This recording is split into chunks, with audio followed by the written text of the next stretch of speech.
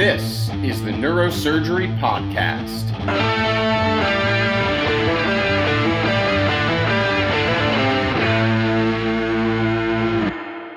Welcome back to the Neurosurgery Podcast. We're continuing our series on cases that have affected us, and I am absolutely delighted to be joined by one of my close friends, John Yoon.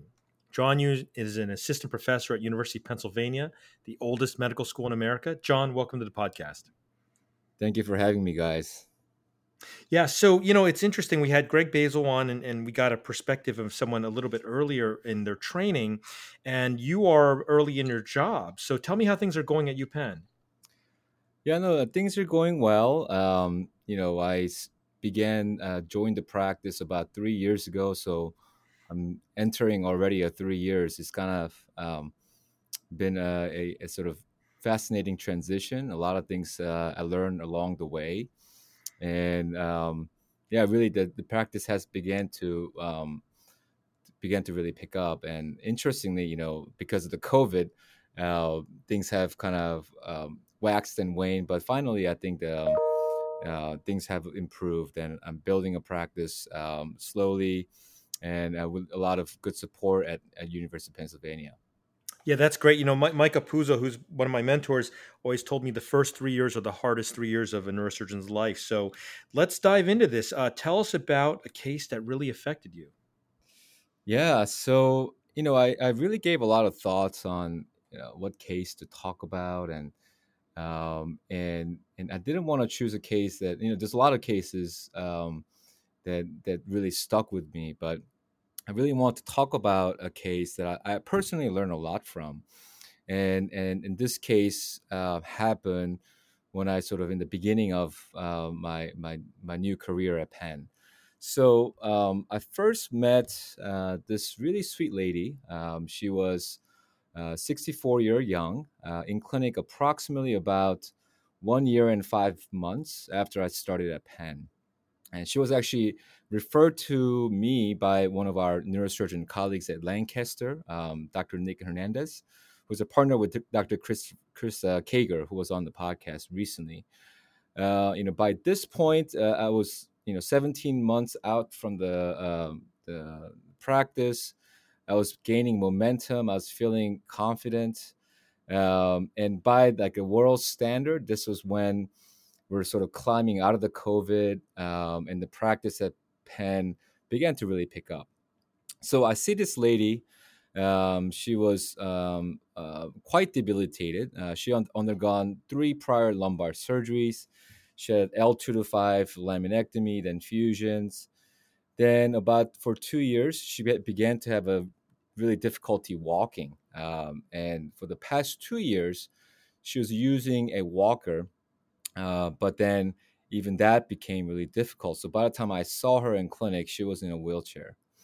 And she had severe weakness in the leg, signs of myelopathy, and the imaging showed that she had really broken down above her fusion. She had L2 to 5 fusion, but thoracic spine and the spinal cord was smashed. She had a lot of stenosis. She had signs of myelomalacia, T2's hyperintensity. On top of that, she had a severe degenerative scoliosis.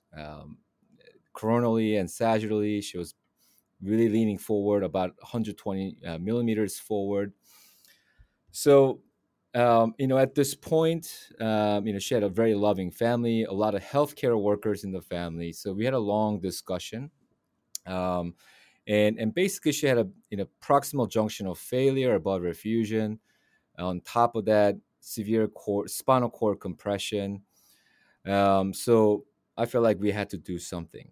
So John, at this point when you're seeing her in clinic, you've got somebody who's got a complicated picture like you described. She's affected clinically. She's had multiple surgeries. Revision is no small thing. So at that early point in your career, I mean, you're a year out, but you're still a young attending. How are you feeling when you see her this affected by it, when you see her imaging and realize how large and complex of a case this might wind up being for you? Yeah, so exactly. So, when I see something like this, where I think there's a lot of complex nuance to the case, I pick up the phone. So, here's a lady. It's really a race against time at this point. She's clearly losing function, and she's becoming myelopathic. On the background, she's got this horrible deformity. And then her BMI was 49 at this point. So, I picked up the phone call. I phoned a friend. I talked to my senior partners, Bill Welch, Ali Osterk, and Dr. Wang. I called everybody, and I called my colleagues, and then bounce off the ideas. And we have open discussions about, what should I do? How long should I go? Should I address the compression, deformity at the same time? And then I also presented this at the spine conference, and then get everyone's opinions. So whenever I see something very, really complex, I still do this today, that I like to get other people's opinions. And then I can decide with other people's opinions, that I can decide, okay, this is what I want to do. So I did that. And after talking to everybody, I think everyone agreed that something needed to be done, and because she was losing function. But her BMI was a big factor. So she had BMI 49. She also had a gastric bypass, so it's really hard to lose weight at this point. So I decided to do this surgery, along with my one of the deformity partner. And at that time, my surgical plan was to come from the side one day, do lateral fusion, and then the day afterwards, come back and finish doing the correction, and sort of like break the surgery into two smaller ones. And in the meantime, get her to nutritionist, do the weight loss as best as she can do, so that we can make the surgery a little bit safer. The surgery was scheduled and penciled in. So at this point, the surgery was scheduled, but then I get a call from the ER about a month after I saw her in clinic, and then my residents called me about this lady, and in the ER, she's now unable to move her extremities. She's becoming a lot weaker. She spent most of her days sitting down, laying down. She was ambulatory with a walker in clinic, and now she's not able to stand up. And to her credit, her BMI in the ER was 45, so she went from 49 to 45. She lost. She went from 220 to 204. So, that's pretty impressive that she was able to lose weight with that amount of disabled mobility. So, when I saw her in the ER that day, at this point, I thought that we could not wait any longer. This is only about a month from the time that I saw her, and she was really becoming paralyzed in front of my very eyes. So I decided to do the surgery. And instead of doing, I did change the surgical plan, because she was having sort of a rather rapid myelopathy. I decided not to do the lateral portion, because if something were to happen during the lateral case, whether it is a vessel injury, bowel injury, all the risk of the lateral fusion, I didn't want that to prevent me from doing a posterior surgery. So decided to do everything posterior. And my plan was to decompress her thoracic spinal cord and then get done as much as I can. And the first day, if I don't get to the 3-column osteotomy, then I come back and do finish the case at a later date. So, and this case was discussed, and I start the case. And going in, I knew that this was, T3 to pelvis with L2 to 5 prior fusion, plan to do PSO at L2, huge case. So mentally prepared, and I knew that this is going to be one of the biggest cases that I do as an attending. Yeah, so maybe if you could put yourself back in your mindset at that moment. I mean, obviously this is not the surgery you wanted to do. This is not the perfect, pristine plan you had for this patient who, as you pointed out, was medically complicated. But here, natural history and her progression has forced your hand into doing something that, as you described, seems more expedient and more perhaps pragmatically safe so that you can achieve what she really needs. As you say, this is a big case. You're a junior attending going into this. How do you feel about the fact that what you wanted to do for this lady, both to optimize her for any surgery and the surgery you wanted to give her, has been snatched away from you? Yeah, there was a moment of sort of uncertainty when she came back. Before she came back, I had all this plan. You measure all the angles, and you really study the films to max, right? You go back to it, you kind of replay it in your head, and then all of a sudden, there's new turns and twists, and you have to change the entire course of that treatment. But first and foremost, I thought that I could not take if I had gone with my original plan, that I could potentially do her disservice. Like, I may not be able to achieve the perfect radiographic scan that I wanted, or maybe if she was not myelopathic, I had that luxury of getting an even better correction. But the priorities change, so I think you have to be flexible enough to change the plan to sort of better address the most urgent thing. So at this point, I thought that the most urgent thing is to create enough room for her spinal cord, and then sort of deformity correction was sort of a secondary. And that's what I felt like that she needed the most, and then so I changed the plan after, of course, that I had about a day to think about it, and I felt like I was able to probably achieve the better overall result for her than doing this two-stage operation. So I started the case. Went really well. Put in all the screws from T to the pelvis, free-handed with the fluoroscopy. Remove all the prior instrumentation from 2 to 5. Replace these screws. And by that time, I was probably into about 5-6 hours of case. Not a lot of blood loss. She was stable, so I was able to dissect out the pedicle very well at L2. I was like, okay, things are going well. Let's just go for the PSO at this time. So I began the PSO, close down the osteotomy, complete the case. Everything went really well. Radiographic post-ops looked great. Intra-op great. Post-op looked great. EBL was about 2 liters, and she transfused her red blood cells, some blood products. I did give her TXA, which was a preload dose. The total case length was about 10 hours, but felt great. Afterwards, she got transferred to the ICU, extubated the next day. At this point, I'm feeling great about myself. Correction looks good. Surgery went well. Extubated. Patient's doing wonderful. Then the kind of roller coaster began the following days.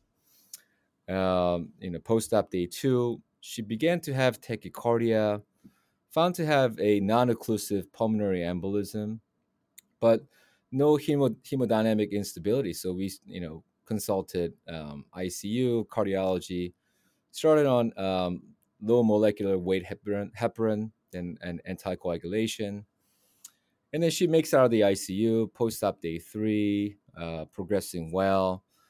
And post-op day 4, I go out of town. I went on a trip.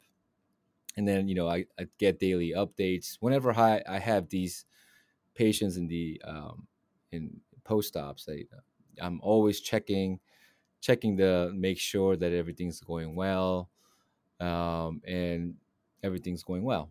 And post-op day 8, overnight, she was found unresponsive on the floor by a nurse, stat anesthesia, chest compression, intubated back to the ICU. ABGs look terrible, lactates elevated, pressors.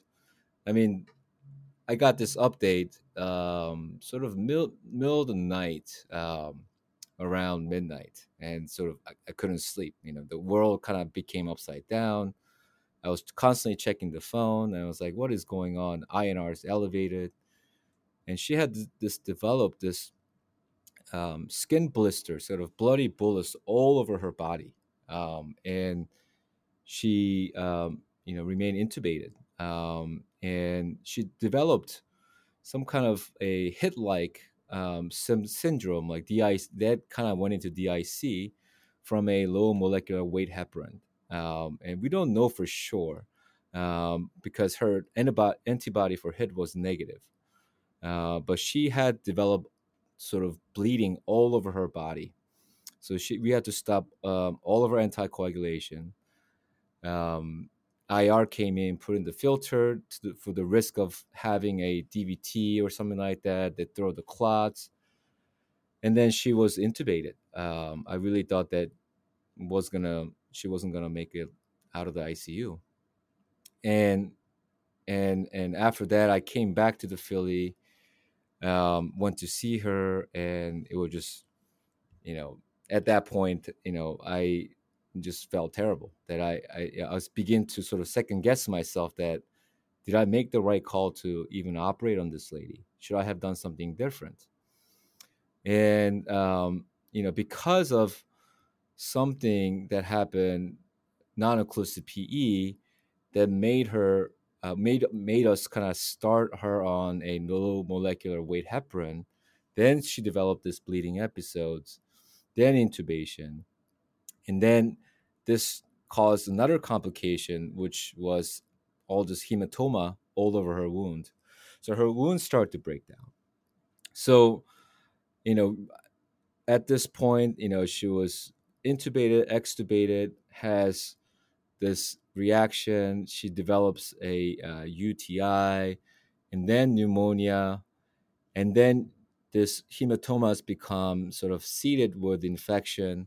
So I'm now looking at this huge complications that happen after what is seemed to be a perfectly executed surgery. So, at this point, I come back, and this is about they, she's remained in the hospital this whole time. She makes out of the ICU.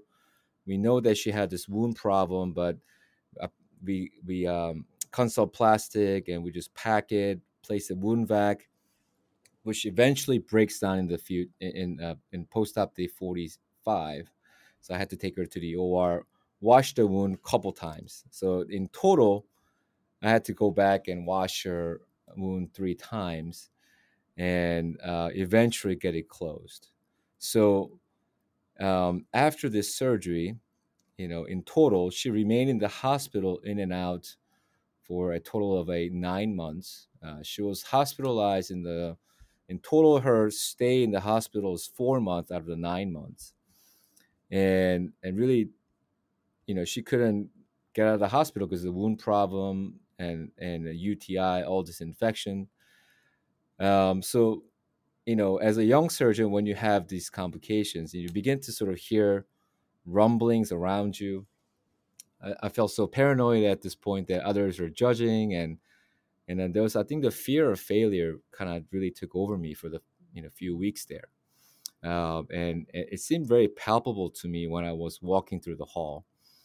And in my case, I felt like everything was executed perfectly in the OR, but these PEs and small complications, or relatively small complications, but then it led to another one, and it led to this bleeding episodes, then infection, wound complications. So that really began to unravel her post-operatively. And when something like this happened, you feel like everyone around you, you would hope that they empathize with you, but you feel kind of alone, even if people do. And my senior partners, my friends and colleagues, I've talked to them a lot about this case, and they do, but you still feel alone. Even with the great support that you feel like you may have made a wrong choice. Well, John, So there are a lot of lessons in what you're talking about. I mean, obviously, as you said, this was a technically perfectly executed surgery, and then this cascade of horrible events that turned into a giant snafu all came from postoperative care and postoperative medical complications. So I think that has to remind anyone listening that we all have to be doctors before we're surgeons and surgeons before we're neurosurgeons. But I'm really struck by something you just said, where you had this fear of failure throughout this whole period. This fear that I'm sure was instilled by executing something perfectly and nevertheless having this horrible outcome and living with that. So I wonder if you could talk about, in the days that this lady's still in the hospital, and each day you're getting more updates and you're washing her out and she's getting this infection and you're carrying this burden as you describe. What was it like going to work every day and taking care of your other patients and being in the operating room trying to focus on helping someone else while this other lady's case was still weighing on you in real time? yeah, I mean, I think that's a very good. All the thoughts that I was running through my head was that, stuff like this never leaves you, and that's her case really stuck with me because I still think about it to this day. And initially you go through this period of sort of self doubt, and yeah, in the beginning, after her case went south, I still had elective cases that I had to do, and there is that period of, in the beginning, I was feeling very paranoid. What mistake am I going to make again, even if everything appeared to be perfect in the OR? And it's so unpredictable. So in the beginning, when I came back to the hospital, and going into the scrubbing and going into the cases, there was a certain amount of fear, and that fear was really palpable to me. But at the end of the day, I knew that I had to overcome that fear and help the people that is entrusted me to operate on them. So I think that overcoming and kind of talking to, and getting over sort of this sort of quote unquote trauma, I think you have to rely on your mentors and your friends, and of course my wife at home. She's been a great support, and really I began to reach out and talk to my mentors, like Dr. Wang, Dr. Warren, who's my chairman, Clarence Watridge, and really just talk through them. It's almost like surgeons one-on-one therapy, where you kind of talk about, sort of like this, in this format, where you talk about the case from beginning to the end, and then really try to dissect what I could have done differently at each stage. um, and when you go down that rabbit hole, though, you got to be careful not to get stuck on blaming myself for everything. And I think as a surgeons we tend to do that, but after the first few cases, I think I was able to sort of overcome that sort of fear of failure from my surgeries, and I think the things that I learned from this is that you begin to realize sort of the consequence of your surgical decision. And I think you read on papers that there are complication rates after these deformity surgeries, and you add them all up, and it's over 100%. So it's really which one you're going to get. But and that's a very sort of removed way of thinking about it. And and when you see it in real life, the patients really get stuck with these huge price to pay post-op, and it really impacts their lives. And one complications can lead to another in sort of a snowball effect. So and these things can really build on top of one another. So when I see these cases again, it always reminds me that these are sort of the potential complications that could happen. And I think because of that, I'm able to sort of counsel the patient better afterwards, because I've lived through it. Yeah, John, that's really very, very kind of you to share with us such an intimate problem that you faced here. And I want to thank you for taking the time to join us on the podcast today. I think that you've shared something with us that all surgeons, senior, mid-level, and inexperienced, can learn a great deal from. So, on behalf of our listeners and JP and myself, thank you for coming on a Neurosurgery podcast today. Thank you, guys. Well, that was a phenomenal story from John Yoon. Now it's just me and Dr. Wang here with a little closing thoughts about the story and some reflections. Dr. Wang, we were just talking about, and we kind of got into this with John, about how all of these issues that he faced had almost nothing to do with the surgery itself, except that this was the inciting event. He did the surgery, he executed the surgery, and made no surgical errors.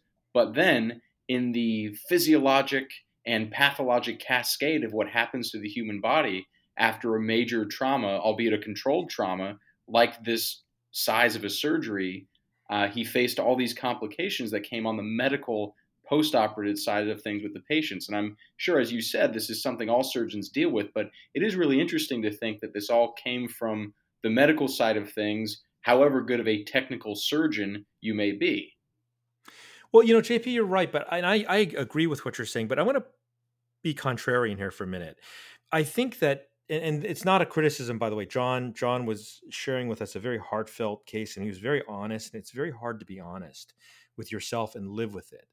But I would say that when we say the case went perfectly, what do we really mean? Like, you hear it all the time, like, case went perfect. What does that really mean, and what are we really saying, and how do we define perfection or adequacy of what we're doing? And I'm not saying that there are any missteps. I mean, these surgeries are phenomenally burdensome on the patient's physiology and anatomy. I mean, how do you define that? How do you say, well, how do you know the surgery went well, right? It's like they said, the surgery went well, the patient didn't do so hot, right? That kind of thing, right? Right. I mean, that's a really good point. And, something that I still think about, I picked up from you in the OR when I was a medical student, was the Sun Tzu quote that you often say at work, that the perfect is the enemy of good, right? And so we all go out there wanting to do something perfect, and we get so focused on the minutia. Or I think the example you used to give is tumor surgeons who try to chase down every last little cell, that they end up doing more harm than good and hurting something because they're chasing things out at that border. I guess in the setting of spine, you try to get your screws just right. You try to get your decompression just to that 100% instead of stopping at 97%. And you're chasing that idea of perfection, that you can't just settle for giving someone a good outcome, a good surgery safely. Yeah, I used that quote 3 times today in clinic. I said to the patient, the patient goes, how am I going to do? I'm like, well, the good news is I'm not one of those surgeons that tries to get perfect x-rays. And, not that I want the x-rays to not look good, but I actually found that the surgeries that technically I felt the most satisfied with at the end did more poorly than the ones that I felt were kind of fucked up. Like I'll be screaming at people and like saying, this is horrible. This is going to go very poorly. And maybe because of that, it seems like those people do well, or maybe the screws don't look so hot, but for some reason, and this is maybe almost like God playing with us, like torturing us, where we say, wow, that was the fastest, most efficient, most perfect appearing x-ray image. And then this happens. I don't know. I know maybe that's not a universal experience, but I've said that a lot in the OR, that I don't understand it. And maybe it's just that we're so inadequate in general. Well, I mean, this is the junior resident perspective, but I find myself oftentimes standing across a patient from a senior resident, from an attending, and we're decompressing. And I often find myself having this thought where I'm like, I might be stopping right now. And I always wonder to myself, how you, Dr. Wang, how the real pros, the authorities in the field, how you know when you've decompressed enough, so to speak, how you know that you've done enough. And that's kind of the question you started with. How do you define perfect? There's some evidence in cranial surgery for a decompressive hemicranie. They'll have an actual area of bone that you want to achieve for a quote-unquote adequate decompression. To my knowledge, there is no evidence in spine. And so there are times where I sit and I'm looking at the thecal sac and it looks much better. and the attending or the senior will feel around. And I just don't know what science there is to everybody's personal definition of adequate decompression, or that perfect that you're talking about. And obviously, it's just something born of years and years of experience of seeing some degree of surgical change and then seeing what the patient says when they wake up, like you're talking about, not the x-rays, but what the person says. So how have you, in your decades of practice, kind of settled on what you're comfortable seeing in front of you and saying, all right, it's time to close, we're done? It's interesting. Barth Green said this to me once when I was a fellow here in Miami. He said, isn't that just a fundamental thing about neurosurgery, that in none of our surgeries is there a very defined point at which this is the stopping point? And I think Mm. when I consider, we often hear the residents say the microdiscectomy is the hardest procedure to learn.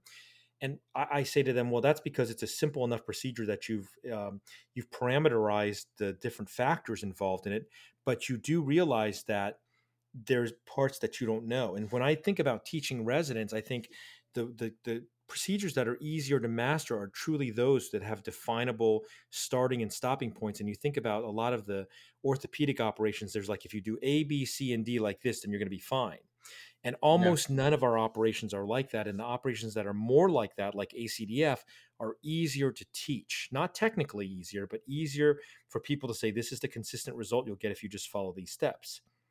And then the really hard parts are the judgment calls. Everybody knows the case of a tumor on the brainstem where the attending says, just leave that piece alone. And some resident goes to take it and it destroys a human, right? We've all heard those stories like in every institution. Yeah. Um, the enemy of good really is perfection, but then we all want perfection.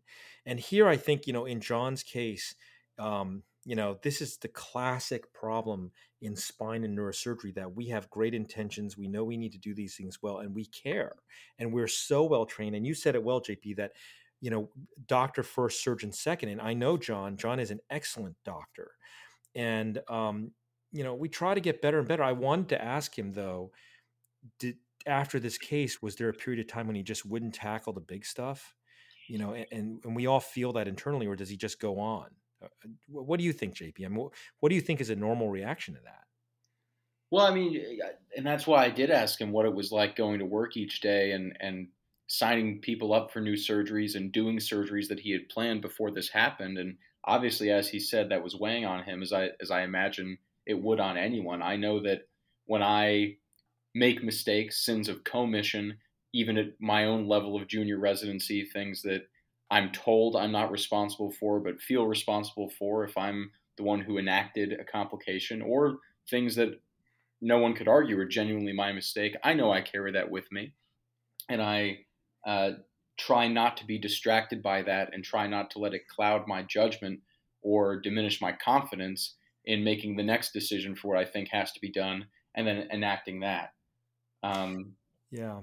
Well, I'm going to give you a parallel to your Rene Lariche um, quote that you opened this mini series with, and I'll tell. We're going to go over a little bit, but it's an important story. When I was a young attending, and I was at USC, and I want to say I was one of the first. I think I was the third person on the West Coast to do an MIST lift, and I apologize if it sounds arrogant, but it was very early, and mm, nobody really knew how to do these procedures. Larry Koo, Sylvan Palmer, there were a handful of people. Fessler and Foley had just done one or maybe a handful of cases, and I started doing them. I did my first couple, and they were fine. And on my third case, I had a lady, and we were working through 14 millimeter tubes. We didn't have the right cages. It was very different back then. And she woke up with a Cauda-Equina syndrome. mm, And then, not complete, but she had something like that. And then I scanned her the next day, and she had like graft material in her canal because we were working through such mm. small tubes. And I waited another day and a half before I took her back to surgery. And it was going through my mind as John was saying this, that if I was honest with myself, there was a embarrassment, a fear, not wanting to know, right?